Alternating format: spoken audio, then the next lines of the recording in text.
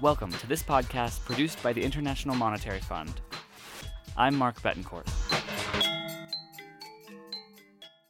Despite rising inequality in many parts of the world over recent decades, Tyler Cowen, an economics professor at George Mason University, says this trend has been accompanied by a massive flattening out of wealth disparity between the middle classes and the very poor.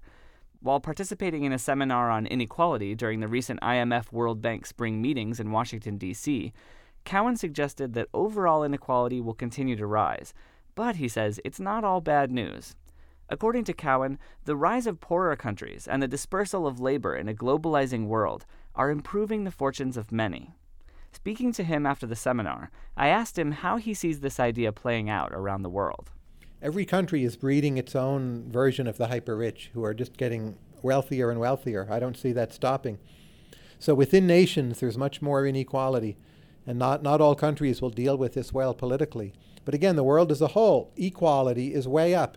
And this point is missed in the debates. Everyone's saying inequality, inequality, inequality. And at the same time, they say they're cosmopolitan. But from a cosmopolitan perspective, growth of China, growth of India, mostly driven by markets and also some good policy. We've never seen a time in human history where billions of people have come out of poverty over a 10 or 20 year time span. And that's what we've been living through right now, right in front of our eyes.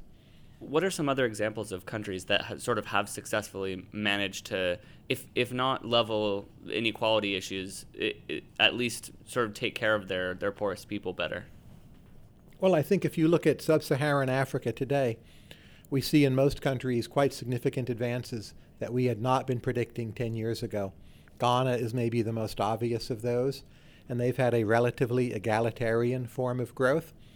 We've seen foreign aid in the form of public health programs be of some use.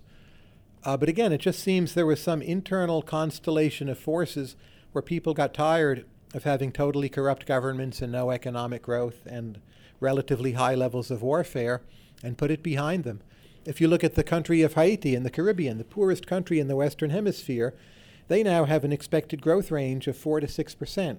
Are there also people within those economies who are getting left behind by that growth that are not benefiting from it? Oh, absolutely. And Haiti would be a good example of that. The deforestation in Haiti, the public health problems, really have not been cured or even much addressed, even though they're having some economic growth.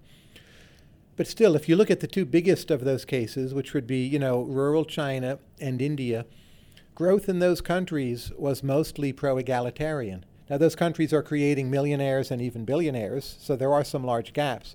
But if you ask, have the poor people in those countries seen a lot of that growth? They absolutely have. They'll probably see a lot more of the benefits.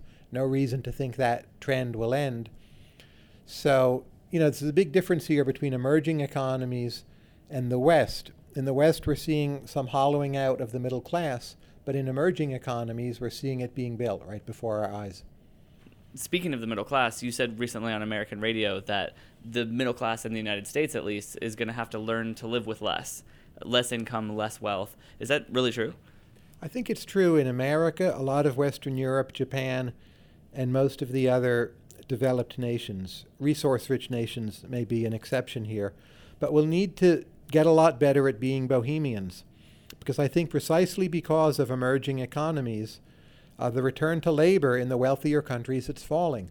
So the idea that, I'm born into a nice middle-class family in the United States, I can just finish high school, roll out of bed, and become a member of the middle class myself, I think that world is disappearing quite rapidly.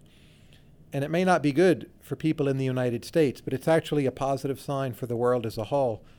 And are you saying that's because a lot of basically the income that has been supporting middle-class lifestyles in the Western and the advanced economies is now going to be more spread out in lower class, lower earning labor throughout the world? That's exactly right. So think of different countries as competing for investment dollars. Well, the U.S. still does pretty well in that regard, but a lot of wealthy countries don't. It can be harder to work in them, and you pay higher wages.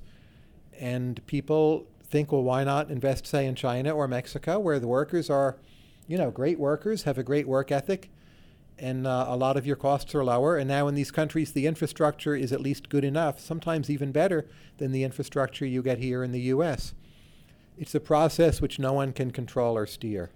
It's not really the kind of story people want to hear, but I think it's the true story about what's going on out there. It's mostly positive for all its problems. That was Tyler Cowen, professor of economics at George Mason University, explaining that while he thinks income inequality is here to stay, it doesn't necessarily mean less opportunity for the poor. If you enjoyed this podcast, you can hear more like this on www.soundcloud.com/IMF-podcasts.